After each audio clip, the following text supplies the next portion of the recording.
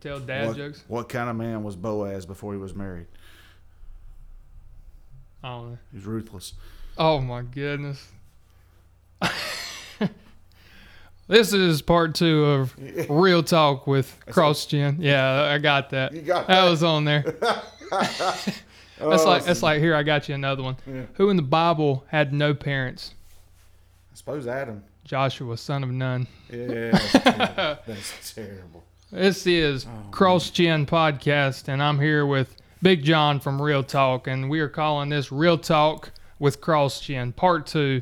And if you want to check out Part 1, that is on Real Talk with Big John's podcast. You can find that on crossgenproductions.com or anywhere that you find podcasts. I don't know where you listen to them, but it's on there. On Part 1, we covered quite a bit, really, but we covered the gospel. And you want to share how you kind of ask that question? Yeah, so why is the gospel message important? What is your gospel message? Is your gospel message biblical? You know, and how does your gospel message also correlate with your creation narrative? How does your gospel message save, and how does your gospel message fit with your eschatology? Pretty much it, yeah. I mean, that covered pretty much the whole all of thing. creation And grace. You know, we talked some about grace, which we'll discuss here again, but the main topics we're going to touch here is holiness and legalism, and obviously that's all going to pivot off of grace. But first of all, let me ask you this question. What's that, brother? What is holiness? Holiness is, and it's open-ended, I guess, but holiness is a life that is in alignment with God's righteousness. Right. A life that is lived, in my best understanding of it, a life that is lived in right relationship with God as much as possible in thought, word, and deed. Right. Subsequent to a new birth. I word it that way because I believe that holiness, while is necessary, is also something that is born out of a relationship with Christ, not the other way. Yeah. Your holiness does not begin your relationship with Christ. Yeah. But it follows. Right. Absolutely. Well, I'm going to go back to that Titus 11 and 14. Okay. You know, because I felt like that can also, I covered so many of these topics that we were trying to discuss, but for the grace of God that brings salvation has appeared to all men, teaching us that denying ungodliness and worldly lust, we should live soberly, righteously, and godly in the present age. I feel like that's a good definition of holiness. It's just a set apartness. Yeah. It's not necessarily being perfect or perfection. It's just the pursuit of it. Yeah. Is a better way to put that. It is saying that I'm going to be different, and I'm going to turn away from sin, and I'm going to live the best that I can. And I feel like holiness is more of a pursuit than a state of being in one moment, I guess is the best way to put it. Because, obviously we can't be holy aside from Jesus Christ. Absolutely. You know? I think that what you hit on there, it might be the actual biblical definition of holiness, which is separate. Right. Separation. And not separation just for the sake of being different, but being set apart for God. By God, for God. That Christ in you be the thing that separates you from the world. Yeah. And you may be the only guy you work with without a calendar on the wall full of half-dressed women in the shop. Yeah. You may be the only guy that you work with that doesn't drink alcohol. And this is not because you think that this makes you moral. Yeah. But it's because of your convictions that you don't do those things, right? Right. And I kind of, we had this conversation a minute ago. I alluded to holiness and those things in the cost, anointing and Pentecost. I don't remember what part it was. I think it was part 3. I think so. I think it was part 3. I alluded to that. And I felt like I kind of did a disservice because there's so much more meat to it than running through it really quickly. But another place I have is 1 Peter 1. I'm going to start at 15. I'm going to go verse 15 to verse 19. First Peter 1. 1 Peter 1, 15 and 19. So it says, "But as he who called you is holy, you also be holy in all your conduct." Mm-hmm. It says, "Because it is written, be holy, for I am holy. And if you call on the Father who without partiality judges according to each one's work, conduct yourselves throughout the time of your stay here in fear, knowing that you were not redeemed with corruptible things like silver or gold from your aimless conduct received by tradition from your fathers, but with the precious blood of Christ, as of a lamb without blemish and without spot." You know, it's that putting on of Christ that Paul talks about, that I love that, putting on of Christ, like a, I mean, and this isn't trying to be sacrilegious, but like a jacket, like a sports jacket, you know, representing that you are part of, you know, you are part of something that's bigger than yourself, you know, and putting on that, you know, putting on Christ, which is holiness. And it's funny because, you know, if you read where it talks about Adam and Eve being covered by God after that sacrifice, so to speak, mm-hmm. when he covered them, in the same way, you know, we're putting on Christ, so to speak. He clothed us with Christ, and that's brings us to holiness. There's so much that we almost look at holiness today as being negative, don't we? Yeah. And we shouldn't do that. But we look at holiness as this is a restrictive lifestyle. People shy away from it. They do. They do. And now you were raised at Pentecostal church. Yeah.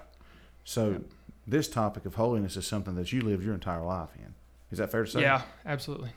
Absolutely. So, I've heard it preached about my entire life. So as somebody who has absolutely zero things to compare that to, when you talked with people, your peers in school, did you feel like you were missing out when you was homeschooled? But I mean, when you talked to peers in other places, did you feel as if though you were missing out on anything? I did, because I remember times where I was working at Ingles. That was my first job. And there come a point in time where people stopped asking me to do things because there was going to be alcohol there. There was going to be this, there was going to be that. And I was like, why don't people ask me? And then it just dawned on me. It's like, because they know I'm just, you know, I've made it known that I don't really do those things. And I mean, it did. It makes you kind of feel, you know, like, oh, well, you know, I guess, you know, they know that. Yeah. They know what's up. They know what's up, yeah, for lack of better words. I heard a man say one time that he was like you. He was raised his entire life in a Christian home. And although he didn't come to the saving knowledge of Jesus Christ and repent until he was middle school age or early high school age, within a few years of accepting or accepting Christ, he accepted the call to preach. So we're talking about a man who was 16, who was preaching the gospel. Yeah. And people had told him, you're going to miss out on so much. Yeah. You're not going to be able to live your life, and you're not going to have, how are you going to preach to people about things that you don't have any idea about, you know? And he was preaching in a Baptist church in Mosboro, North Carolina. Yeah. Temple Baptist at 6 Point. On the frontage road. No, it's Temple Baptist at 6 Point. Up there, Brother Jesse Harden's church. Anyway, he was from Conley Springs. Yeah. And he got up there and he said, I did miss out on a lot. He said, but I didn't realize how much I missed out on until I was doing counseling with people on their second wife. Yeah. Until I was counseling people who had become alcoholic before they were legally old enough to drink. And before it all shook out, they had ruined their entire life over a drink. Yeah. They had cheated on their wives because they didn't understand how important it was to protect the covenant of marriage. And he said, by God's grace, I missed out on a lot. Yeah.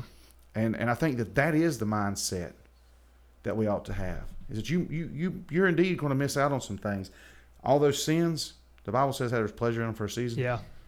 But all those chickens come home to roost. Yep. Well, the thing is, holiness is an exchange.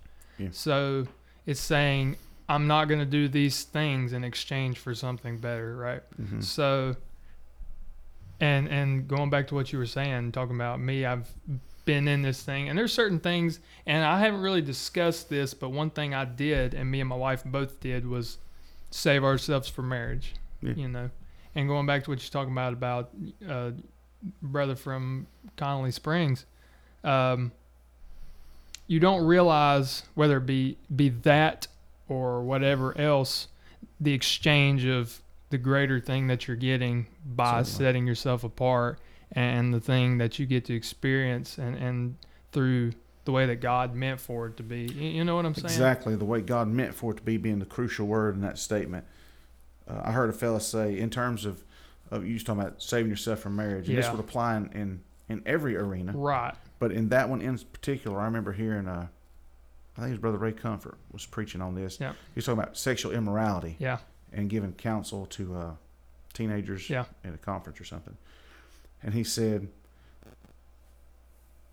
premarital sex is much like your dad saying to you, I've got a $100 bill in my pocket that's yours tomorrow. Yeah. And him taking his billfold out of his pocket and putting it on the dresser and going outside, and you going in there and taking that $100 out of his billfold, because after all, it's yours one day, right? Mm-hmm. It's already promised to you, and it's your money, so you might as well have it now. Yeah. He said, but now that you've stolen that money, it brings a certain amount of shame. Yeah. That everything that you purchased with that money, you know that you used that money before it was actually yours, that you stole that, and you've tainted everything that it's touched. Yeah. Because of unholy living. Wow. You know, one of the things that I wanted to touch on is we've said this in the Church of God since I've been in it: without holiness, no man will see God. Yeah. Yeah. Right? And for those people who listen and think that is somehow another antithetical to grace, that's an opposition to grace, I want to read that in context. Yep. Hebrews chapter 12. Therefore, since we have so great a cloud of witnesses surrounding us, let us also lay aside every encumbrance and sin which so easily entangles us, and let us run with the endurance the race that is set up before us, fixing our eyes on Jesus, the author and perfecter of our faith, whom the joy set before him endured the cross, despising the shame, and sat down at the right hand of the throne of God. For consider him who has endured such hostility by sinners against himself, so that you will not grow weary and lose heart. I read that part right there to set the stage for the verses that follow it, because you have to read it in context. Verse 4 starts out, you have not resisted to the point of shedding blood in your striving against sin, and you have forgotten the exhortation which you addressed to you as sons. My son, do not regard lightly the discipline of the Lord, nor faint when you are reproved by him. For those whom the Lord loves, he disciplines, and he scourges every son whom he receives. Yeah. It is the discipline that you endure. It is for discipline that you endure. God deals with you as sons. For what son is there whom the Father does not discipline? But if you are without discipline, of though all have become partakers, and you are illegitimate children, and not sons. Furthermore, we have an earthly fathers to discipline us, and we respected them. Shall we not much rather be subject to the Father of spirits and live? For they disciplined us for a short time, and it seemed best to them. But he disciplines us for our good, so that we may share in his holiness. What's that? We may share his holiness. Yeah. All the discipline, all this reproof is so that we can share in his holiness, right? Mm-hmm. All discipline for a moment seems not to be joyful but sorrowful, yet for those who have been trained by it, afterwards it yields peace, fruit, and righteousness. Therefore strengthen the hands that are weak and the knees that are feeble, and make straight paths for your feet, so that the limb which is lame may not be put out of joint, but rather be healed. Pursue peace with all men, and this version says, and the sanctification without which no one will see the Lord. You see, everything that he's talking about in terms of holiness is hinged already upon grace. Yeah. It's a prerequisite to holiness. Yeah. Is grace. He's saying, listen, the discipline that we're receiving from our Father is because He loves us. Yeah. And He loves us not because He has to, but because of His grace He loves us. So many times we spend our lives upset because God's reproving us, when that reproof works for us a weight of glory. Yeah. Abstinence is not just some rule, some legal obligation that's set aside so that man can't have any experiences before he gets married. It keeps you pure physically and spiritually, obviously, if you're saved. Yeah. Now, these things, the difference between holiness and legalism is that the legalist would say that pursuit of abstinence makes you right with God. Yeah. Well, that can't be so. No, because that'd be works. That would be works. Yeah. And if you listen to part 1, you know that works is antithetical to the gospel. Right.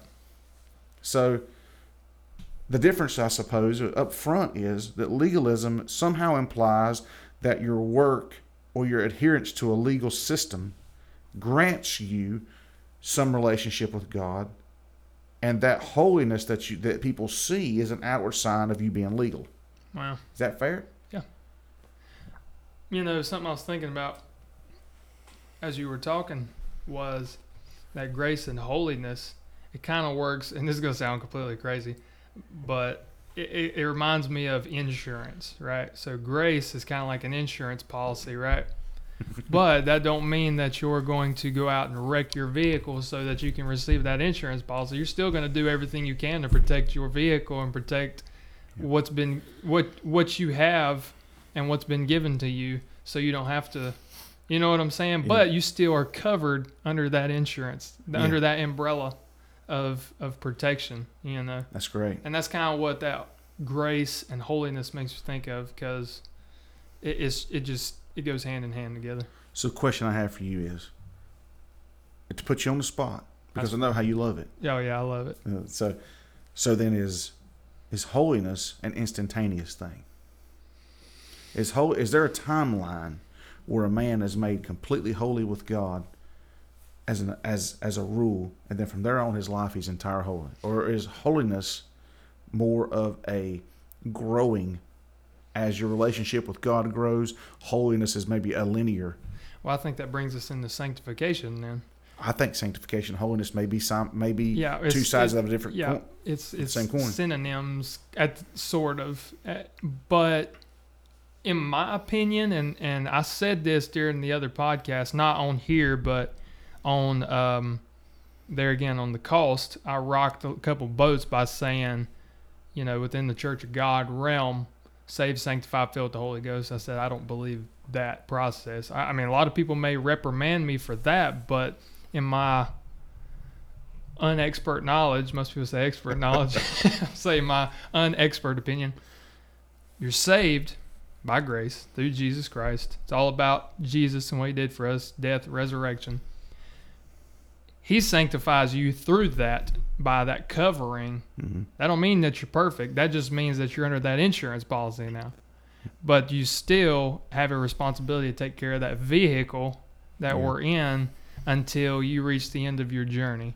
So, you know, they're saved, sanctified, filled with the Holy Ghost, sanctified some more, live a little longer, sanctified some more.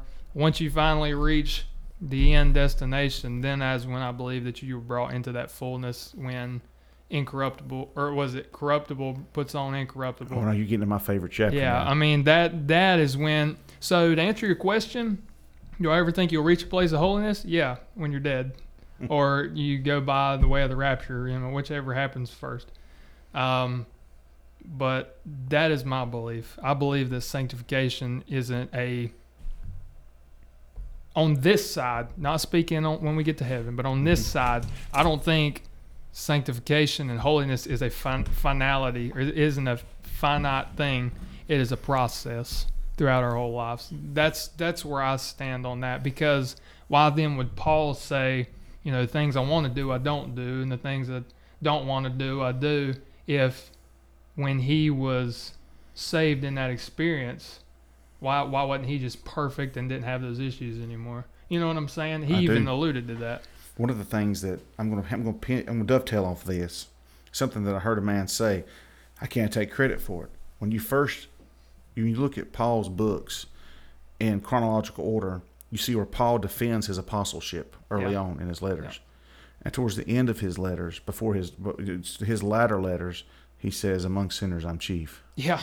So he starts out, I'm an apostle. Although abnormally born, I'm an apostle nonetheless, and worthy of this rank. And at the end of his life, not that he's any less worthy of the rank. I'm not taking anything away from Paul. I'm just saying that it looks as if though his walk with God, the deeper he got with God, revealed to him the more he needed God. Yeah. And I think that relationship uncovers really how depraved man is.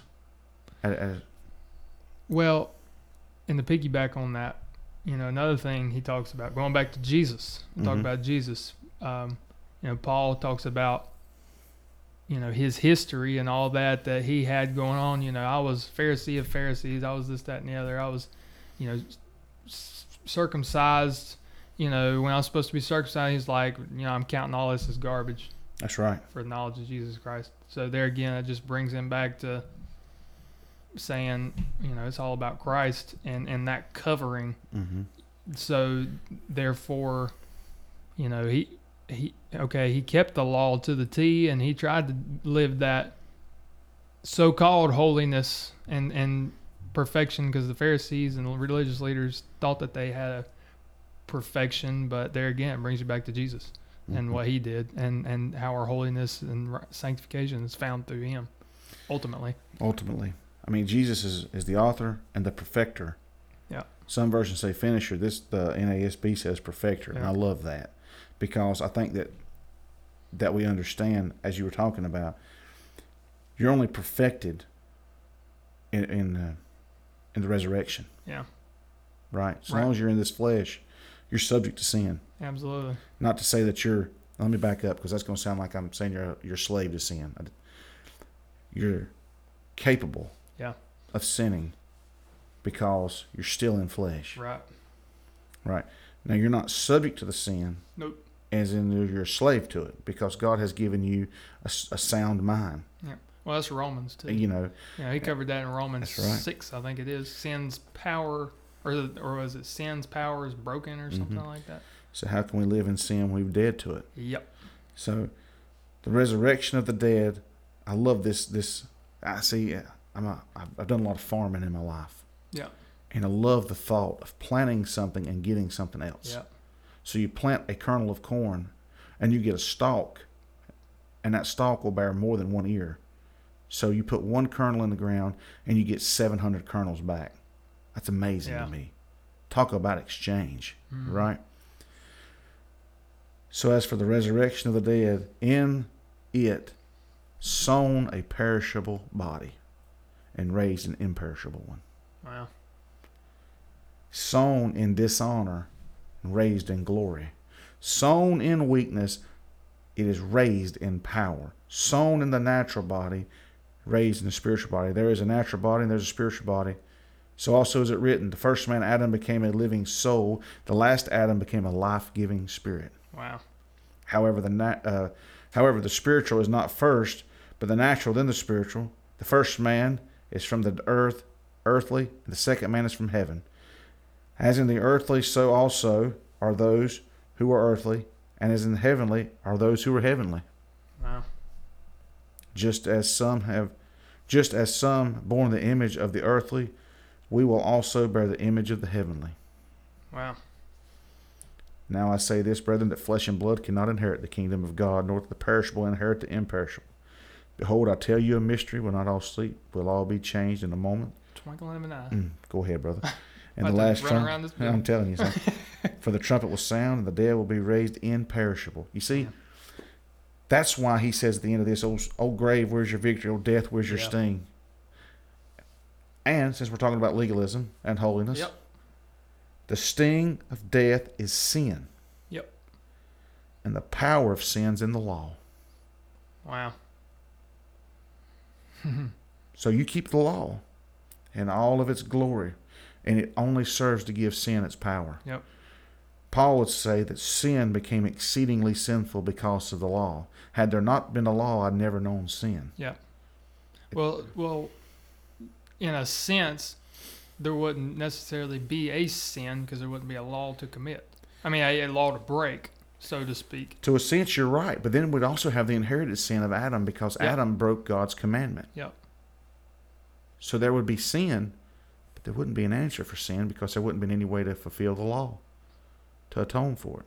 And then the crazy part is, he tells Adam and Eve, don't eat of this tree. They eat of it. Sin comes on the scene. Then God gives the law, and then Jesus comes along to fulfill the law, all in one swing of the word, and it's just, wow, because he puts that there, and then he fulfills it all in one light. So the only one who kept the law that had any right to be a legalist, was the one who gave grace in abundance. Mm-hmm. But those of us who are so needy of grace can sometimes be the one who are so legal-minded. Yeah. Yeah. That we don't give grace whenever we have an opportunity to give it. There's things that some people view as personal convictions, and that's kind of, we didn't talk about this, but as we've been flying by the seat of our pants this whole night, let's go for it, right? So there's certain things that I think are convictions that a certain person may have that apply to that person, and maybe not to everybody. And an example of that would be something as simple as I have a friend. It doesn't bother him a bit to wear a ball cap in church. I actually have several friends that can wear a ball cap in the church and it doesn't bother them. Mm-hmm. And it doesn't bother them to see anybody with a ball cap on. And I wouldn't wear one in church, in sanctuary, further than my seat. Now that is because when I was young, I was taught not to. I was taught it was a sign of respect to remove your hat when you walked into a building. I don't read that in the Bible. Right? Right. I don't see in any New Testament or Old Testament scripture where it says if you don't do this. In fact, I can see where dress is important in the law, but I can't see where dress is important in grace. Right. So long as you're modest in your appearance. Right? Right. So I don't ever say anything to anybody who wears a ball cap because it's not their conviction to not wear a ball cap, and it's such a minor thing that what if you were to say something and they think, well, I want to be a part of this. I don't want to come in here and sit down and this guy's going to say something to me about my ball cap. Mm-hmm. Now that's different if a guy walks in and he's wearing clothes that are crude and he's exposing himself to children and women. That's different. Well, I mean, if there's a blatant misconduct of scripture, and certainly I was going to say, that's one thing. If somebody's out lying, I mean, you can't say that. Yeah. Oh, that's a personal conviction because he just he says he's joking. No, I mean, if you cross that, a lie's a lie. Yeah. But you get into personal conviction, and that is just, that's a whole different story, especially when you're pushing them on people, because we see that a lot too. People think that holiness is, it's kind of like what Paul said. He said, what business do I have judging people in the world? That's up to God. But I have and I'm paraphrasing, he's like, I basically have a right to judge those inside of the church. Certainly, because you've made a commitment. Right. And if you've made oh, mercy, John, you can't, I'm virtually worthless after this time of night. You've made the good proclamation. Yeah. Now you need to back it up. Right. But, people take that to a whole nother level. And here, I actually got a definition from Merriam-Webster of what legalism is. And this is interesting. I just sitting here looking at this. It's defined as a strict, literal, or excessive conformity to the law or to religious or moral code. Now, that's interesting, because it sounds kind of pharisaical to me already. Yeah. Just out the gate, because strict, literal, or excessive conformity to what? The law. And that's how the Pharisees were a lot, was to the law and to the things, most of them that they had come up with. You know, there was a lot of them that there was like, how 613. many? Yeah, 613 that they come up with. So, but then again, Proverbs 16:2 says, all the ways of a man are pure in his own eyes, but the Lord weighs the spirit. Man, you go tell a man, you ask a man about himself, and the first thing he'll do is talk about how good he is. Oh, yeah, I'm good. Yeah. Now, granted, I have this. Now that doesn't. There's a fine line. I mean, there really is between holiness, which there again we've already covered that, in personal conduct, and legalism. But legalism, I think, just takes that a step further, and I think it's depends on the prostration of your heart. You know, is where legalism and holiness kind of has a blurred line. So one of the things you brought up the Pharisees, and my name's John. Yeah. I like old John the Baptist. Oh, yeah, I think he's just old. He'd have been from Cherville. Oh, yeah. You know what I mean? No, probably Krause. South Krause. You know what I mean? Yeah. He could probably preach just as easy on South Fork River, couldn't he? Have you seen The Chosen yet? Oh, yeah. Yeah, I think that was a pretty good depiction of what I think John the Baptist was like. So now in those days, John the Baptist came preaching, repent, for the kingdom of heaven is at hand. For this is the one who referred by Isaiah the prophet when he said, the voice of one crying in the wilderness, make ready the way of the Lord. Yep. Make his path straight. John himself had a garment of camel's hair and a leather belt around his waist, and the food was locusts and wild honey. Now, it's interesting that it words it that way, because that was a legal diet for a Jew. Really? Absolutely. He could eat locusts. He couldn't eat a pig, but he could eat locusts and wild honey. Then Jerusalem was going out to him in all Judea and the district around Jordan. And they being baptized by him in the Jordan River, and they confessed their sins. When they saw many of the Pharisees and the Sadducees coming for baptism, he said to them, you brood of vipers, who warned you to flee the wrath to come? Therefore bear fruit in keeping with repentance. And do not suppose that you can say to yourselves, we have Abraham for our father. For I say to you that from these stones God is able to raise up children of Abraham. So he's pretty much telling them, don't come up to me with your law. He's telling them to repent, just like he's telling the common everyday man to repent. Right. Their adherence to their strict Pharisaical and Sadducee set, the Sanhedrin themselves and all their man-made honor needed to repent. They were guilty. Right.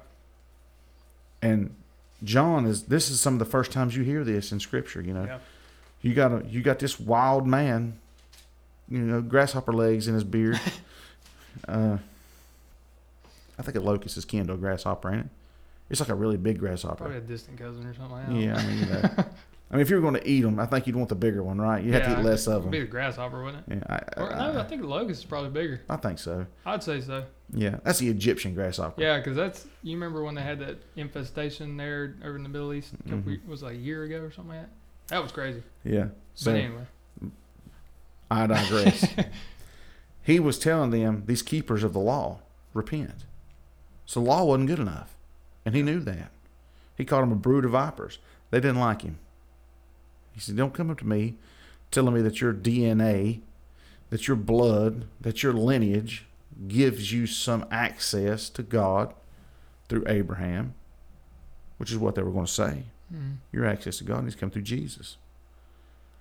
But you know what the sad part is about the Pharisees? The sad part is about the Pharisees and Sadducees and all of those is their intentions were good.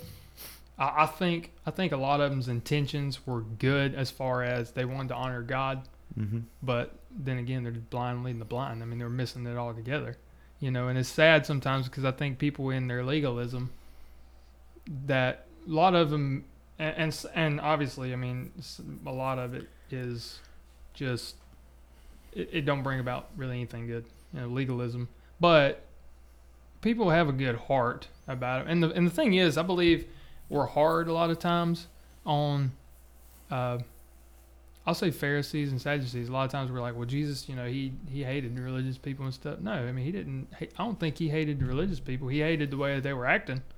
But and the reason I say that was just like when I was listening to that David Wilkerson sermon the other day, and he was talking, and right here in Luke, and this is probably just a random verse to pick up, but what I got from it is Luke 7:40, and Jesus answered and said to him, he was in the Pharisee's house, and it had not mentioned anything about his name or anything. It just said he was in a Pharisee's house. It said, Simon, I have something to say to you. He called him by name. He knew him, and the thing is, I mean, he called Paul Zacchaeus. Zacchaeus. I mean, all these people that were, and I'll say Paul, I'll stick there because Paul, again, going back to the scripture we was talking about earlier, where he was like, I persecuted, and he was like, I was Pharisee of Pharisees, I kept the law and all that stuff. But he still called him out of that. I mean, he loves those Pharisees and those legalistic people. He don't like their actions at all. Certainly he condemns them. Yeah. But almost because I think sometimes people are more stubborn than others, and you have to kind of talk to them as if they got a hard head. And I think that's what Jesus was doing. He was, you brood of vipers and a bunch of, so. So how can we learn from them? The Pharisees and Sadducees? Yeah. And the legalism? That's a good question. Because you said that Jesus loved them, but you have to admit that Jesus was harder on them than anybody. Absolutely. And I think it's because they had knowledge. Paul said they were given the oracles of God first. Yeah. So I think he held them more accountable. Yeah, absolutely. Now, that's not to say that if they die apart from Christ, they go to hell. So would the drunkard that Jesus ministered to that didn't repent either. They'd go to hell together. Yeah. Now, granted, I'm not giving them a pass. I'm not. I know you're not. I don't know who's listening. So I'm trying to make sure that we catch it on... Yeah. On all ends of the spectrum. On all ends of the spectrum, is that I know that Christ loved them because he came to die for them. Right, absolutely. At the same time, he was harder on them than anybody. Yeah. But then you see Paul, who was redeemed out of that. Yeah. And we get nearly half the New Testament. Yeah. And we're even having the conversation we're having. This is, oddly enough, mostly Paul's books we're quoting. Yeah. Yep. Where he's an advocate of grace over everything, an advocate of faith over everything. I don't come here to brag about my lineage or my past of legal expertise. I come to say Jesus Christ and Him crucified. I save and know nothing. So, well, it's what you come to learn is everything that you thought you knew was irrelevant up until that's right now, because Paul, he counted it all as garbage, or I think some translations call it dung and crazy stuff like that, so that he could have more of Christ. It turns your so-called holiness into just faith and grace. It's just for lack of better words. So I'm gonna throw something in there, but I want to make sure that you've covered some things. I got a squirrel moment coming. Oh, that's fine. So in anticipation of a squirrel moment, I want to make sure that we've covered everything we want to cover in that section before I throw this out. Glad you catch your squirrels, because mine just keep on running. Well, I don't know if we're gonna catch you. That's just a squirrel moment. So can God? I say that, and we already know the answer. God can use a donkey, right? Yep. So God can use anybody. Yeah. But do you think that God uses even people when they're in this legalistic mode to still prophesy and to still preach effectively? Because I found a scripture that is interesting to me, where the high priest is still working inside of the office of the high priest before Christ's crucifixion, and he prophesies correctly, and they miss it. And I think I'm going to preach on this Sunday. because as you were talking about this, it went with something that I'd already been on my heart all day. What if you don't have ears to hear, and you still have the mouth that's saying it? So Caiaphas here. Therefore the chief priests and the Pharisees convened a council, and they were saying, "What are we doing? For this man is performing many signs. If we let him go like this, all men will believe in him, and the Romans will come and take away both our place and our nation." Interesting that that's what his concern is. This is at Jesus' mock trial. Yeah. He didn't really have a fair shake before his crucifixion. Right. Are they worried about them keeping the law?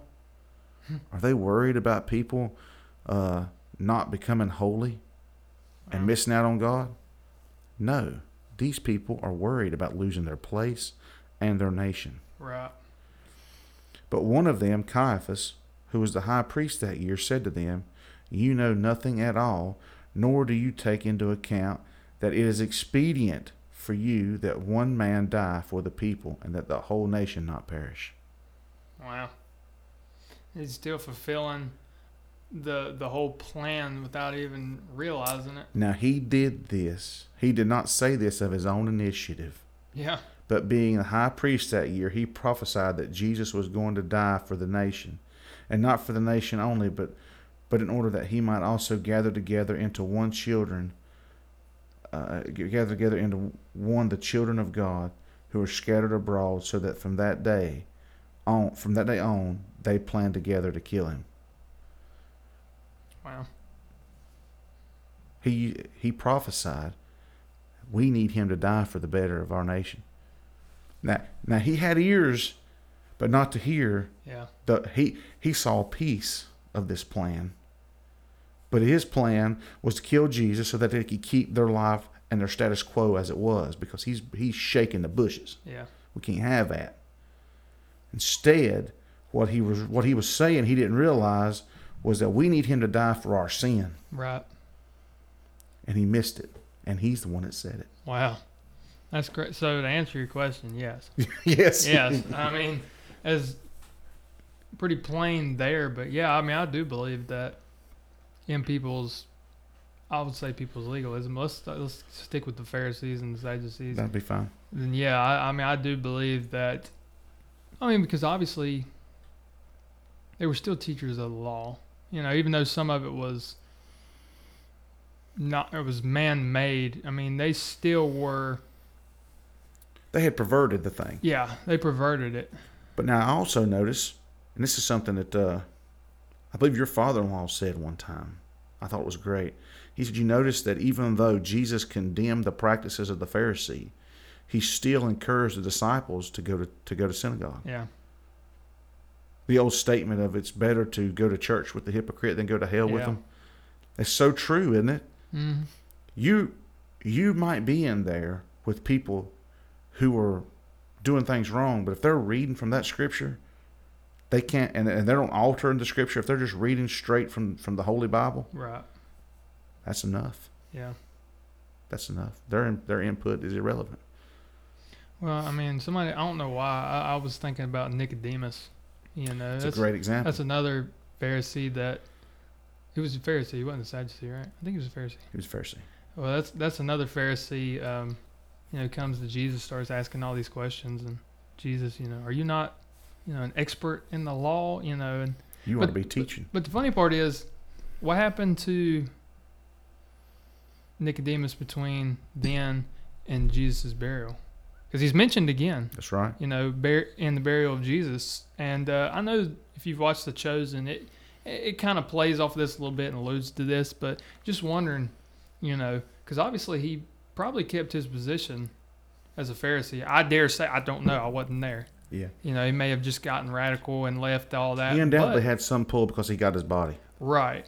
So he still, I believe, was probably in that position as a Pharisee. Now, where that went from there, I don't know, but I still believe he had that faith in Christ because, he was...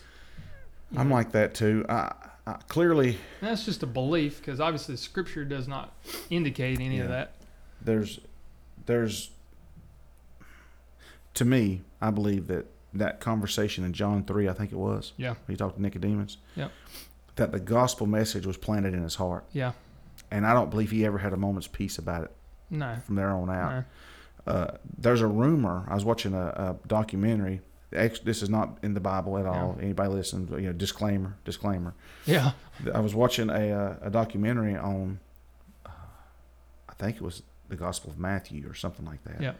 And there was a guy who founded a church in Great Britain. And it was said his name was funny. And one of the guys said it was Joseph of Arimathea. Yeah.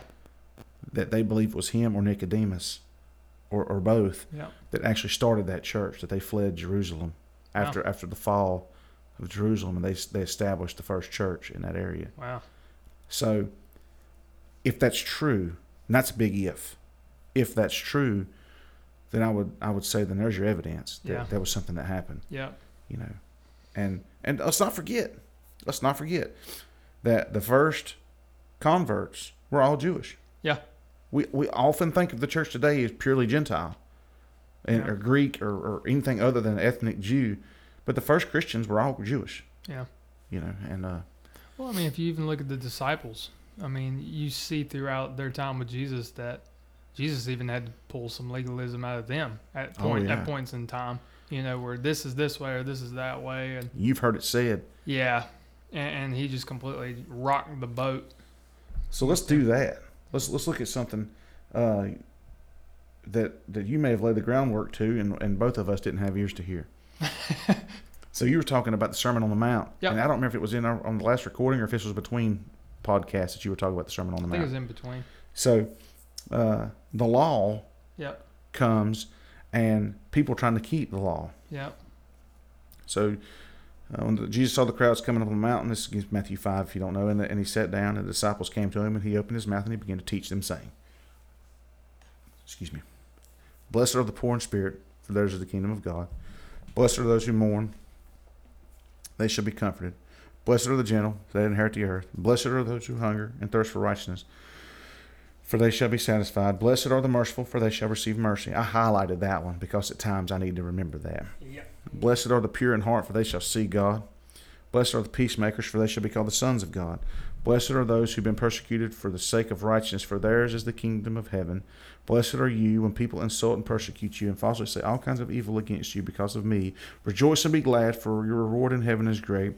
For the same way they persecuted the prophets before you. Now, I dare say that not anybody fits every one of those except Jesus. Yeah.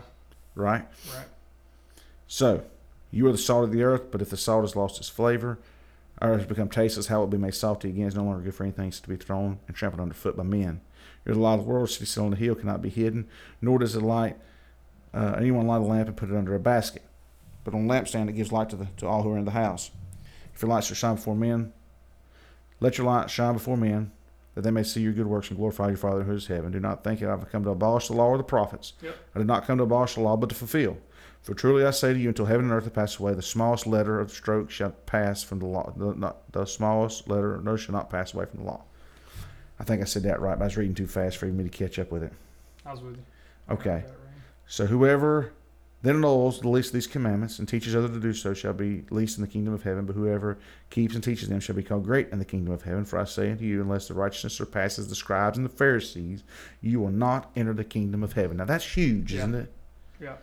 Because those people at that time would have been saying, well, then who's going? Yeah. Right? Yeah.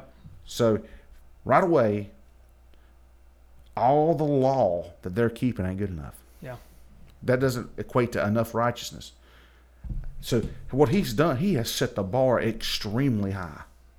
In fact, unreachably high in this statement. Then he says, you've heard it said and the ancients were told, you shall not commit adultery. Mm-hmm. Here's the law. Right? You've heard and been taught, you shall not commit adultery. Let's see. I got out of line. Let me back up and repent. 21 doesn't say adultery. You've heard it said, you shall not commit murder, and whoever commits murder shall be liable to the court. But I say to you, whoever is angry with his brother shall be guilty before the court. And whoever says to his brother, you good for nothing, shall be guilty before the Supreme Court. And whoever says, you fool, shall be guilty enough to go into a fiery hell. That is strong language. feel like I'm already guilty. You know what I'm telling you? Good for nothing. So we're equating harsh speech to murder. Yeah. And then we're going to take it even further and say if you're too harsh in your speech, you're condemnable enough to just go straight to hell. Yeah. I'm talking about raising the bar. Right. I mean, just completely. So then the question I've always had is this a deepening of the law, or is this an unveiling of what the point of the law is? Yeah, that's good stuff. I mean, definitely, I think it gets away from the generality.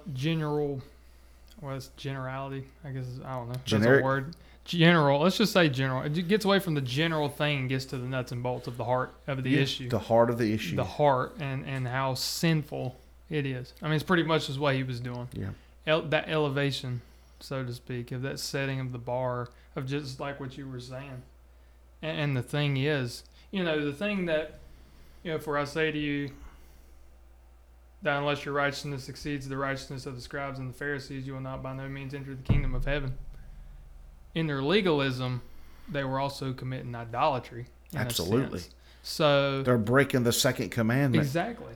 I mean, they were keeping all these things of, washing their bowls and doing this and don't doing this on the Sabbath, and they were committing idolatry in a sense because they were making the law God, and they were missing God that was standing before them, and the one that actually came to fulfill the law to make it, I ain't gonna say null and void because he fulfilled it. He didn't do away with it. He That's fulfilled correct.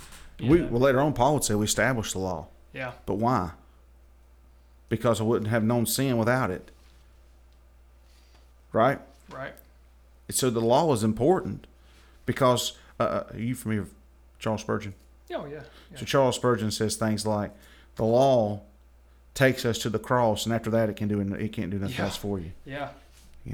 I think that in a lot of ways, when the law was given to a stubborn and stiff-necked people, it was so that they could have a communion with God.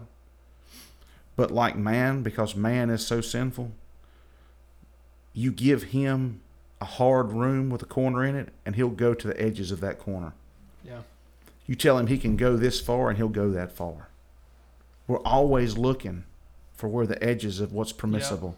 Yeah. Mm-hmm. You put a fence up. The first thing a cow does is go to it and eat the grass on the other side of it. I seen that the other day. It went so far. And here's the crazy part. Here's you an illustration. I seen this cow in the fence. He had his head through the fence eating grass, and he had his leg through the fence on the other side eating grass. And it was a barbed wire fence. And I was like, killing himself to eat grass. Yeah. I mean, and the whole field of it behind him, right? It wasn't just his head throwing it just to see what was going on. He was actually stepping on the other side of it. Yeah. I mean, that'll preach. That's another sermon. It's crazy, but that's the way man is. Yeah. You say, all right, here's the room of the law. Yeah.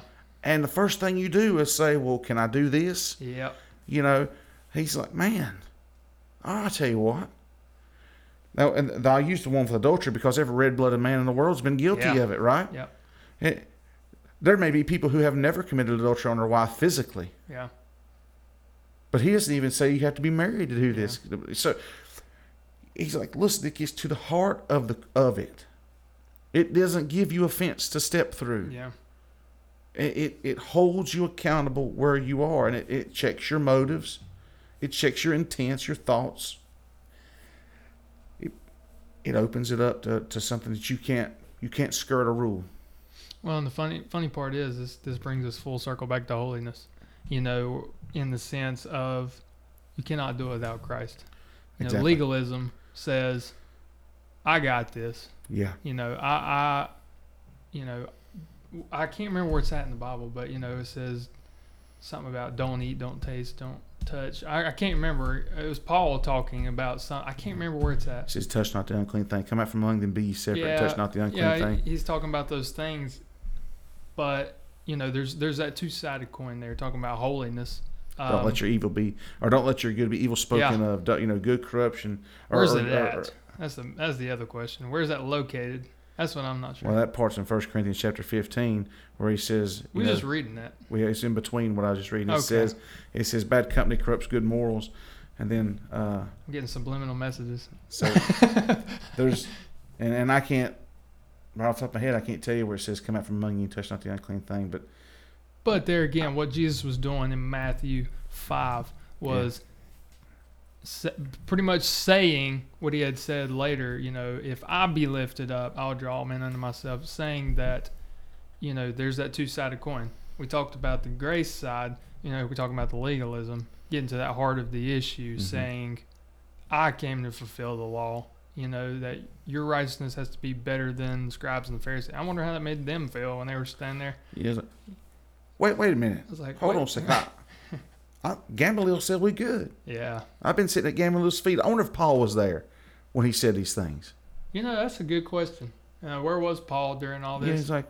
And I dare say, well, I don't know. Wait a minute, old boy. I wonder if he wasn't... He had to have been there around the time. Think? Well, he was there for stoning Stephen. But how young was he, I wonder? I don't know. That's a good question. I wonder what his age was. Well, I think... was he younger than the other disciples at the time of... when he was in their midst, when he had those conversations with Peter and stuff? I don't know. That's a good question. I'll have to do some historical looking into that. My gut says that he was about Peter's age, maybe a little older. Yeah. But I can't tell you that for sure because I've never done any study on how old Paul was. Tune in the next podcast. Yeah. Next time. Next time, yeah. But there again, holiness...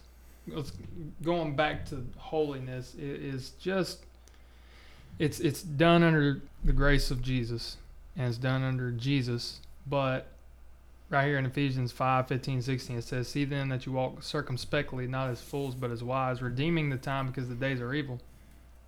And again, Merriam-Webster, I use that to define everything. Circumspect is careful to consider all circumstances and possible consequences, as being prudent. But there again, all through the grace of God and through Jesus Christ. But here you go. I got you. I'm listening. Colossians. Oh. Okay. Let's go to Colossians. Oh, man. He nailed him to the cross. You can do it to me. Let's go to Colossians. Let's go to 8 and 10. Beware lest anyone cheat you through philosophy and empty deceit, according to the tradition of men, according to the basic principles of the world, not according to Christ. That's just what we were talking about. Mm-hmm. For in him dwells all the fullness of the Godhead bodily, and you are complete in him, who is the head of all principality and power. Here you go. This is what I was talking about. Colossians 2, 20 through 23. Therefore, if you died with Christ from the basic principles of the world, why, as though living in the world, do you subject yourselves to regulations? Do not touch, do not taste, do not handle. Mm-hmm. Most people take this completely out of context and think, well, I can do what I want. But he was speaking to the Jewish people and to these pharisaical, legalistic people of all these things they were trying to carry. But then it goes on to say, which all concern things which perish with the using according to the commandments and doctrines of men. These things indeed have in appearance of wisdom in self-imposed religion, false humility, and neglect of the body, but are of no value against the indulgence of flesh. That's right. So he was saying in Romans that all things are permissible, but not all things are expedient. Yeah, absolutely. So we had this podcast that I helped this other guy with. There's some guys that drink alcohol, right? Mm-hmm. I can't condemn the drinking of alcohol enough because I used to be a drunk, and I think it's best you just leave it alone. Right. And I know a lot of people will argue with me on that, to which I say, well, if you've seen the dangers of it and you walk headlong into it, you're an idiot. So I abstain wholeheartedly from alcohol, and I suggest that everybody abstain from it because I see no good in it. Right?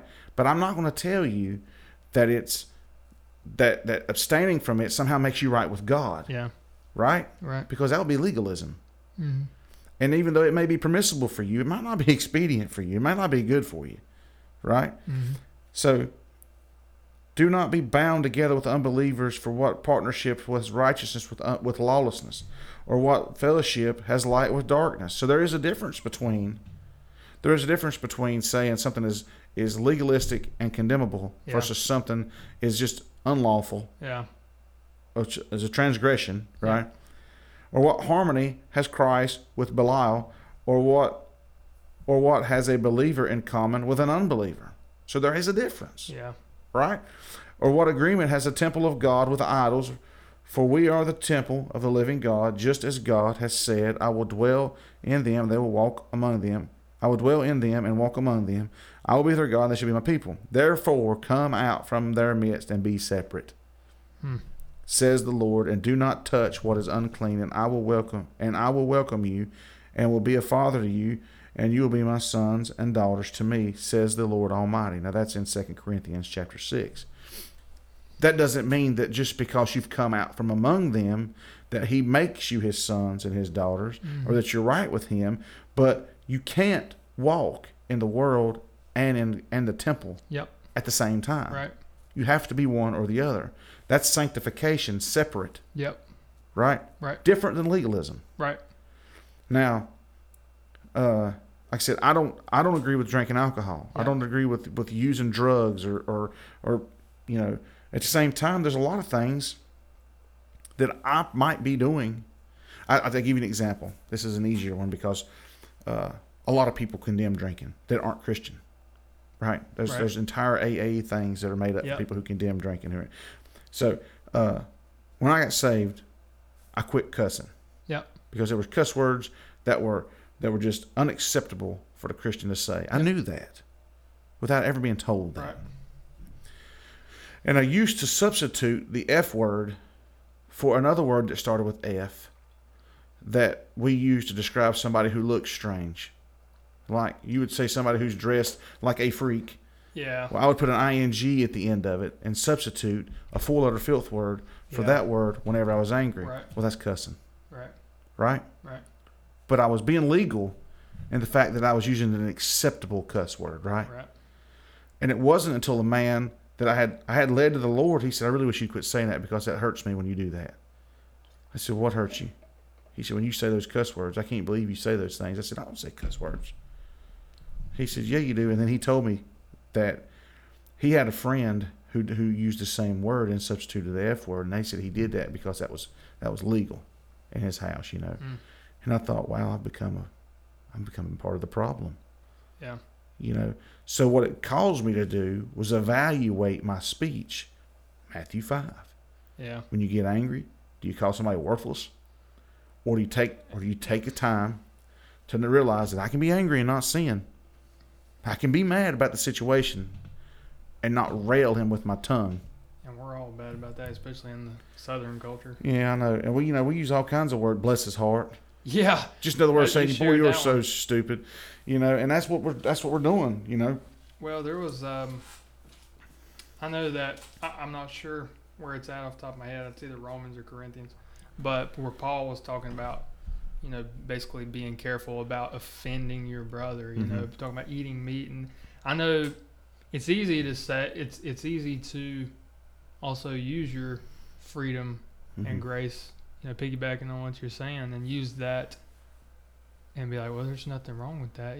I use this word, I use that word. I know somebody, I'm not going to name any names, but somebody I knew used to not like the word stupid or the term shut up. And, we'd be like, well, why can't I say that and this, that, and the other? But in reality, I mean, it wasn't I kind of being sinful by acting like, well, I mean, I can say it, I'm gonna say it anyway. If I'm offending them in a sense, and I know that you can take that to an extreme as well, and take that completely different. You can, you can take and you can run anything legally.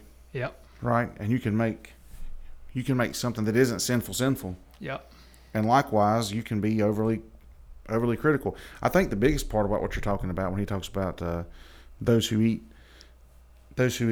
have the liberty to eat, those who didn't have that liberty were weak spiritually. Yeah. Right? All right. So I think that we just have to be very careful. Yeah. We have to be very careful, not legalistically careful, but we have to be careful enough to realize that every word you say does have some some consequence Absolutely. to it, good or bad. Absolutely. There's consequences to it, and there's convictions that need to be maintained, because I think, is it James that says, Talking about controlling the tongue? no. When James was talking about how for those that know right to do it not, for him it's sin. Sin. Yeah. For him. Because there will be people who don't know that this is wrong. Yeah. And if God hasn't revealed it to them through Scripture, and they're a believer, and maybe you reveal it to them, and they adhere to it just because they respect you, then they're still not doing it because it's right. But if God reveals to them that it's wrong, and they don't listen, then they're sinning. And it might be something that isn't called out as sin. I've heard people say things like, I don't watch television.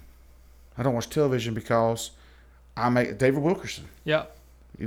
It wasn't a sin to watch television. He wasn't watching pornography, I'm sure, on television. But then that brings you back to convictions. Convictions. Yeah, personal convictions. Yeah. I feel like that also covers convictions, to him that does right and doesn't do it, it's sin. That's also personal convictions as well. 100%. 100%. There's no way. There's no way that a man of God ever lives his life without there being something God's convicted him of, right, that drives him in a direction. Convictions are a good thing. They're what help you stay the course. They're given by God. Condemnation is not, right, but conviction is. Yeah. So I'm gonna throw another curveball here. Oh boy, here we go. Here's your question. I don't know if you've heard this term, heard anybody say this or not. I have several times. What do you say to those who claim or believe that they can go without sin, or say that there are days they don't sin, or there's times where I don't sin, or there's days where I don't sin?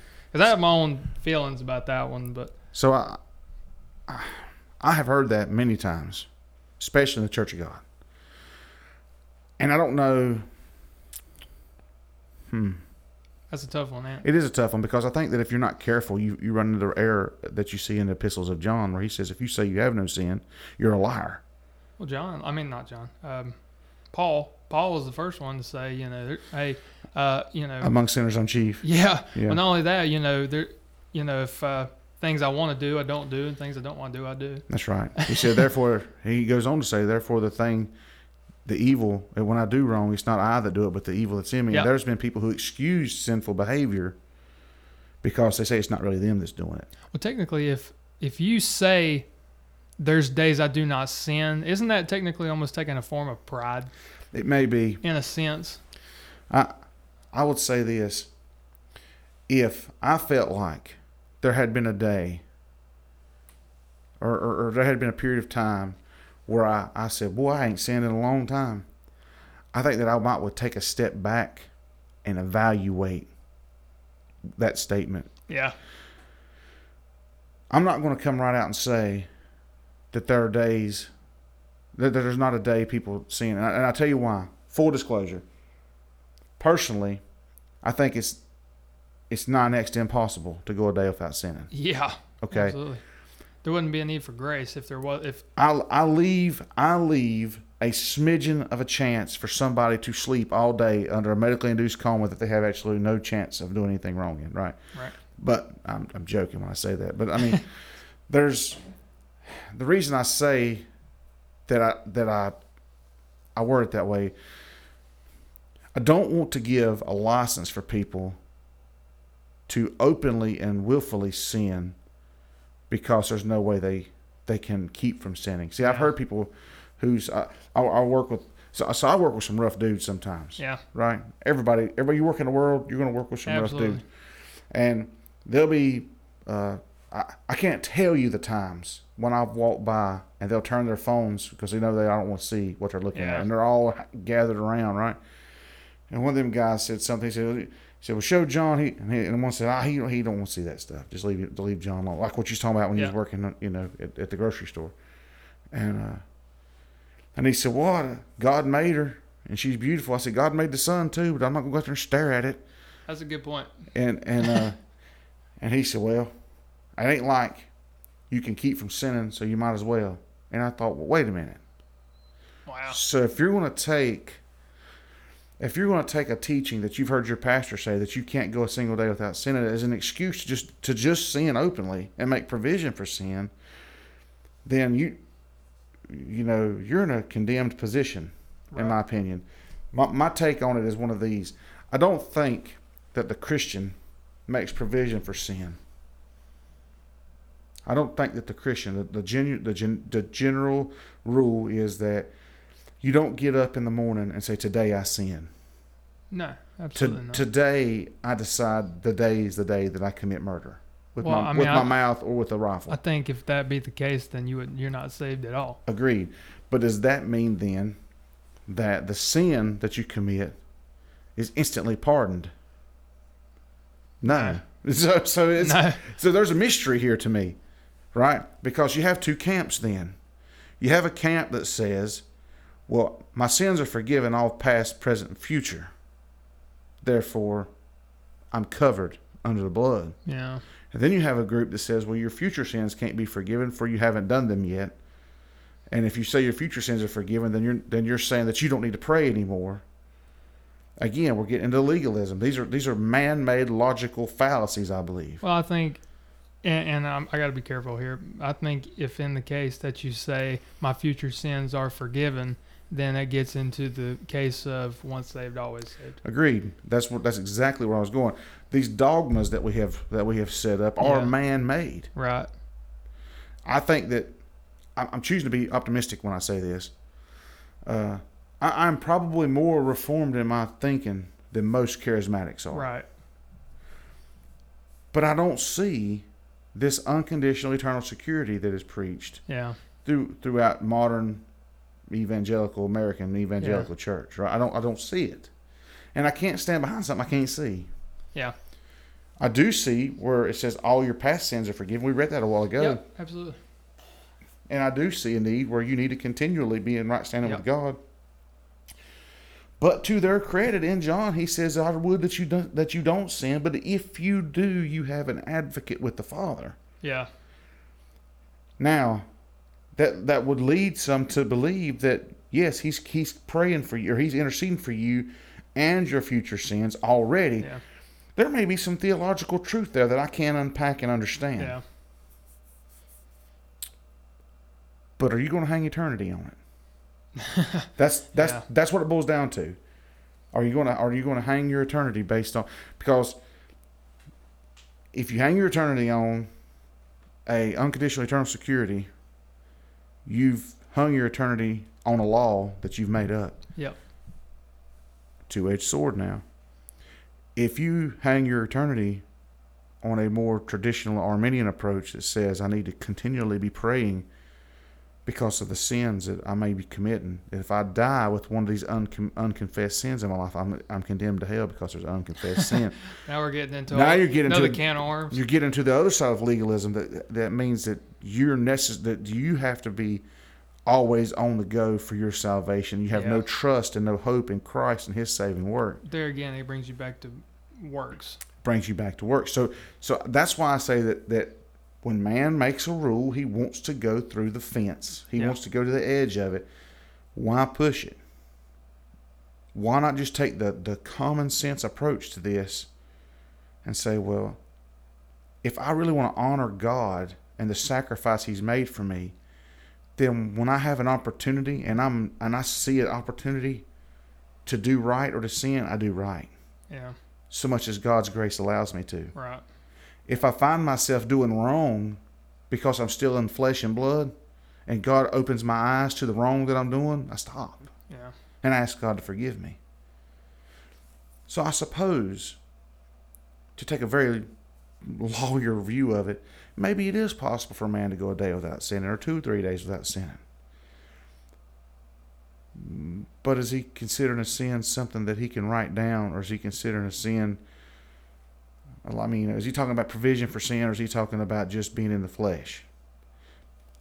I dare say that a man who says he's went all day without sinning didn't drive anywhere. Yeah. Because, if you drive through Boulder City, it's hard to get to the end of Boulder City without becoming so angry that you didn't wish you had a truck with a big bumper on it you could push people off the road? Or what if you didn't go anywhere and just laid around the house and ate all day? Well, then you'd be slothful, and that's a sin. Again, there's so many different ways that you can go. But at the same time, and again, I know I got to be careful here, but, there may be things. I'm trying to think of how to word this and make it not sound ignorant. There may be things written that you got to still be careful of. It brings us back to him that knows to do right and does not do it. Yeah. It is sin. There's still things that God requires of us. Maybe that we don't necessarily see written down black and white in a paragraph, but you know what I'm saying? Sure. Where I'm getting at there. So, in case in point, the Bible doesn't say blatantly and specifically you shouldn't watch movies with cursing in it. Yeah. But I know some people in my family that they feel like that's their conviction. So in that case, if they was to do that, they couldn't say, well, the Bible says not to watch movies with cussing in it. But for them, that's sinful. So you know what I'm saying? Where I'm getting at there? I know exactly what you're talking about. You want to honor God in everything. In everything. So in some senses, if everything that you do in a day honors God, and you spent every minute of the day honoring God, and you chose at the end of that day to look at all that you've done that day and put hope in it, then you just broke the law and you sinned by being arrogant. Well, and the funny part is, it's just like what my dad always says. You can be the absolute best you can be, and you can be, you can, on a scale, you can be the best person in the world, but in reality, you still ain't nobody without Christ. That's right. So, my answer to that question of, to those who claim they can believe they can go without sin, I believe that is a negative. The negative Ghost Rider, the pattern is full. Because I think that you get into a certain level of pride. I believe you're right. At the same hand, I have heard people say that you can. I'm not gonna die on that hill. I won't either. I'll say it. I'll stir the pot a little bit. I'm fine with it. I'd stir that pot. But I think that it's a goal. It is a goal. Yeah. It brings us back to holiness. Trying to live in a way that is separate is. Or holy nation, royal priesthood. That's what we're called to. Chosen people. Peculiar people. I love that. Chosen people. I'm peculiar, that's for sure. Yeah, that's a word. So if opposite of that, you love the Lord. Yep. Something happens, you make a mistake, and you knew you was making a mistake, and you just blew it. How do you approach that? That's where grace comes in. That's a big brush to paint with. Yeah, and simplicity. And it's hard for you to imagine because growing up, believe it or not, I used to, no joke, when I was a kid, growing up in this, I guess I'll say this holiness movement, some legalistic type of things. I used to walk around all the time and, oh, Lord, forgive me, Lord. Forgive me for that thought. Forgive me for this. And I'd wake up, sometimes and be afraid. I'd go check, make sure that my parents wasn't disappeared and the rapture took place. But the thing is, I had to come to realize is that, God is not willing that any should perish. And I believe that, He sees people's hearts. He knows people's hearts, and He knows things that we don't know. We're so quick to judge people. Yeah. And we're so quick to, well, why are they doing that? You don't know if maybe they just got saved. You don't know. And that brings us back to that point. So let's bring it back to personal. So there's been times after salvation, I just flat dropped the ball. Yeah, absolutely. Just flat dropped the ball. And I was so ashamed because she's like, I know better than this. Yeah. Right? And this is real stuff, man. And we don't talk about it because it makes us look bad. Yeah. Well, you know what? I don't care if I look bad. I've dropped the ball. To go to God and ask Him to forgive you for something that you knowed was wrong is so sickening feeling, isn't it? Yeah. Well, but there again, it almost breaks your heart. You know, it does. But the funny part is, the Bible says that God is near to those with a broken heart, contrite spirit. You know, so in essence, it goes back to God knows your heart, because you know where man looks at the outward, God looks at the inward, and He sees your heart, and He knows, like, oh yeah, dude, I know that you dropped the ball, but man, you're one big screw up. You know that? Man, how can you be so ignorant? I mean. And that's what you deal with. You don't have kids yet, but that's why your kids will do something sometimes, and you'll have to punish them. You're like, I don't know how many times I've said stuff like this to my kids. You know better than that. Yep. How many times have we been down this road? But I don't disown them. No. Right? I punish them.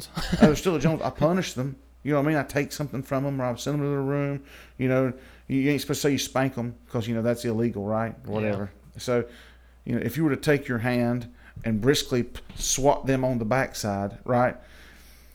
And then you take their telephone from them, or you take the television from them, or you take the internet, or whatever it is you take from your child that you know is a form of discipline, it means you love them. We read that scripture earlier, right? So then there's times that you may mess up. To anybody who's listening, don't fall into this trap. The trap that you've willfully sinned, and now you just have to go ahead and forsake God because it's too hard to come back. Yeah, don't fall into that trap. Nope. Because I think everybody who's listening to this has done that. Yeah. And while there is shame, that's fair, ain't it? Oh, absolutely. There's shame in that. I think that is the sign of a regenerate heart that knows it's messed up. Yeah. And I think that where there's shame, there's sorrow under repentance, there's also a father who's waiting. Maybe there'll be some chastening. Yeah. There may be some...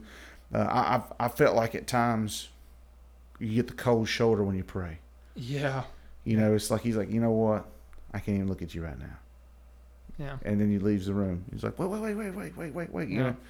So whether that's me, internalizing shame, or whether that's me, or maybe He's just seeing how far you're gonna go to come back. I don't know. I don't know. There's times I think sometimes we view God through the lenses that we viewed our earthly father in. And maybe we shouldn't have done that, because our earthly fathers are fallible.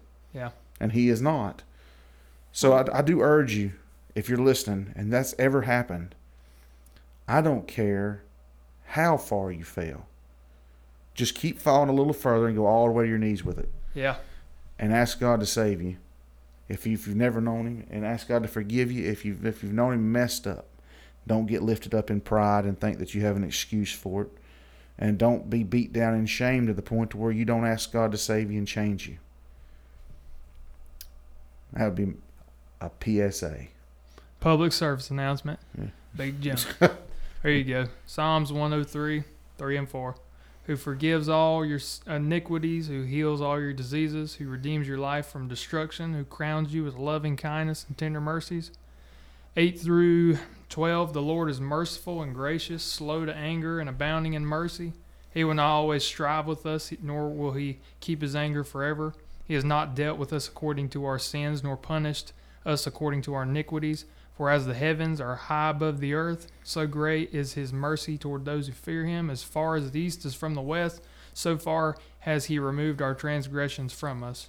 And then 17 and 18 says, But the mercy of the Lord is from everlasting to everlasting on those who fear Him, and His righteousness to children's children, to such as keep His covenant, to those who remember His commandments. I don't think we really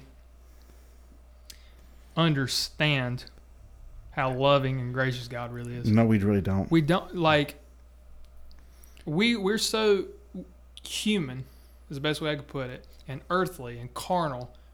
We do not understand God at all. And I say that like that, but I don't think we really have I think that in our limited human understanding, we may have a tiny percentage of really understanding God's attributes and who God is. I'm telling you, His goodness and grace and mercy, and that alone, if that does not change somebody, nothing will. That's right. The lifter of my head. Oh, man. Okay. You're going to come back to that one. For old Brandon Aiken out there. I'm going to take another lap. Psalm 3:3. Man. He says, But you, O Lord, are a shield about me, my glory, and the one who lifts my head. You know, we need to have Brother Brandon. He preached on that. Man, that messed me up. That still messed me up. I can't. So how do we land this plane? How long has this been going on? And I don't, you know. We're about an hour and 24 minutes in. So yeah, if you've listened, bless you. Yeah, that's a long. There's a special blessing for you. There'd be a jewel in your crown for listening to the mad ramblings of two Pentecostals. Yeah, I mean, because, you know, can I get 15 minutes? You know, somebody says I'm closing. Yeah. Well, I'll tell you what. I do want to add this really quickly. All right, I'm listening. Going on to holiness, grace, righteousness, all those things. You cannot forget to mention the Holy Spirit. Oh yeah. I mean, that's a whole nother topic, which we will very briefly.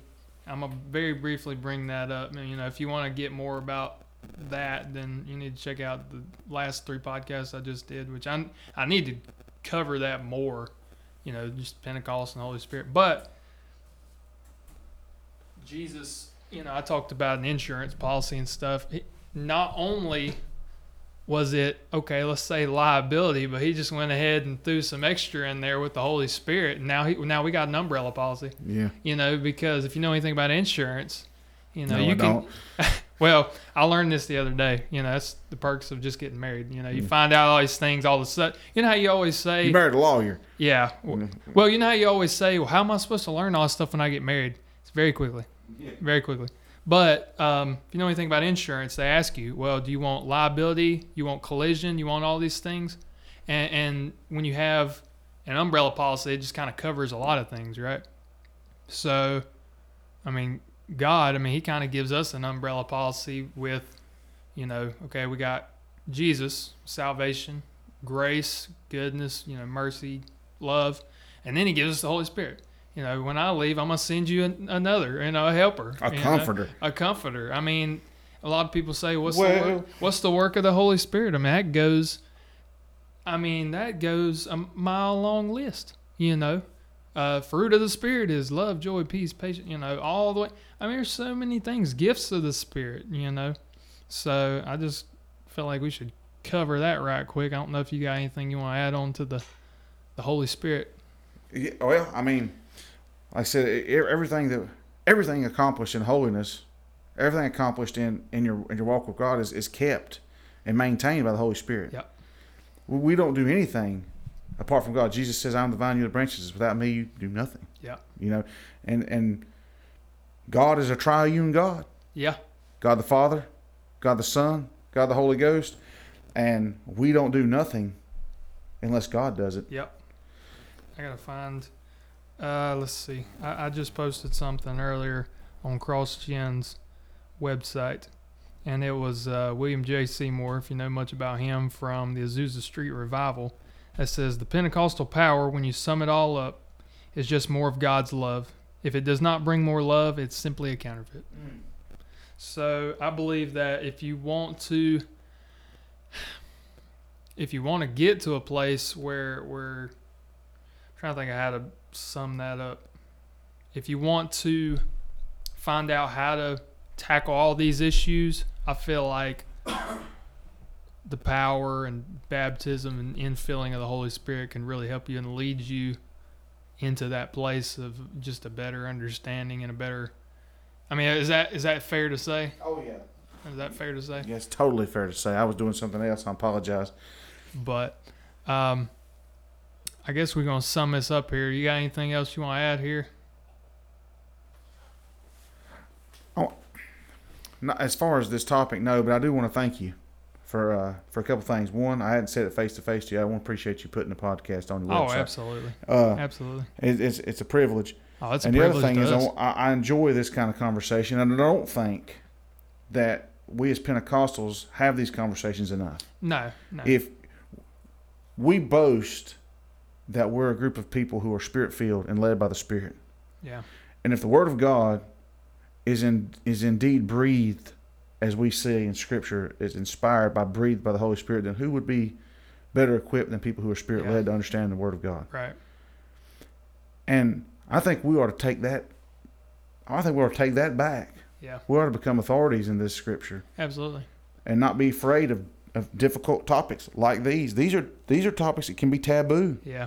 In charismatic churches, because we've become known as a people who are more into music than study. Well, but I'll tell you something else too. People are afraid to ask hard questions and things that are your doctrinal, just foundational belief. People have a hard time. I'm not going to say, trying to think of the right term for that. People have a hard time asking, well, why this? And if this, why this? Yeah. And I just think it's good to sit and have these conversations and discourse. I agree wholeheartedly. But, well, to you, I appreciate you being on CrossGen, because that's, it's not only making us better, it's just, I just enjoy that camaraderie and bringing in more people. And because I never wanted CrossGen to be a me thing. I wanted more people to bring their gifts to be able to propel them in ministry, and it helps make us even better as well. So I appreciate you being a part. Man, there's no place I'd rather be. So, but we will definitely have more of these conversations. I don't know about the frequency, but we will definitely get together more and have some more real talk with CrossGen. I don't know if that'll be the name of it, but I'll take it. We will let you know as we get there, but continue to check out Real Talk Big John. You pretty much put those out almost weekly, bi-weekly, don't you? Well, I work a very weird schedule. And whenever I have days off and nobody has filled them up with things, I record a bunch of them. Right. And then I do my very best to publish them as often as I can. I'm not as computer literate as I need to be. So some of these things I wind up doing 3 or 4 times. So they don't, and some of them never get put up there. Yeah. I try to do them. I try to do one a week. Yeah. And if I can, if you've noticed, some of them they'll be like 3 in 1 week or 3 in 1 day. It's because I didn't have any time off. So they've been done, and I just hit the upload button. Yeah. And so I try to put content out there as much as possible. Yeah. Well, definitely check out Real Talk with Big John. He will have more content available. Again, you can find all his content on crossgenproductions.org.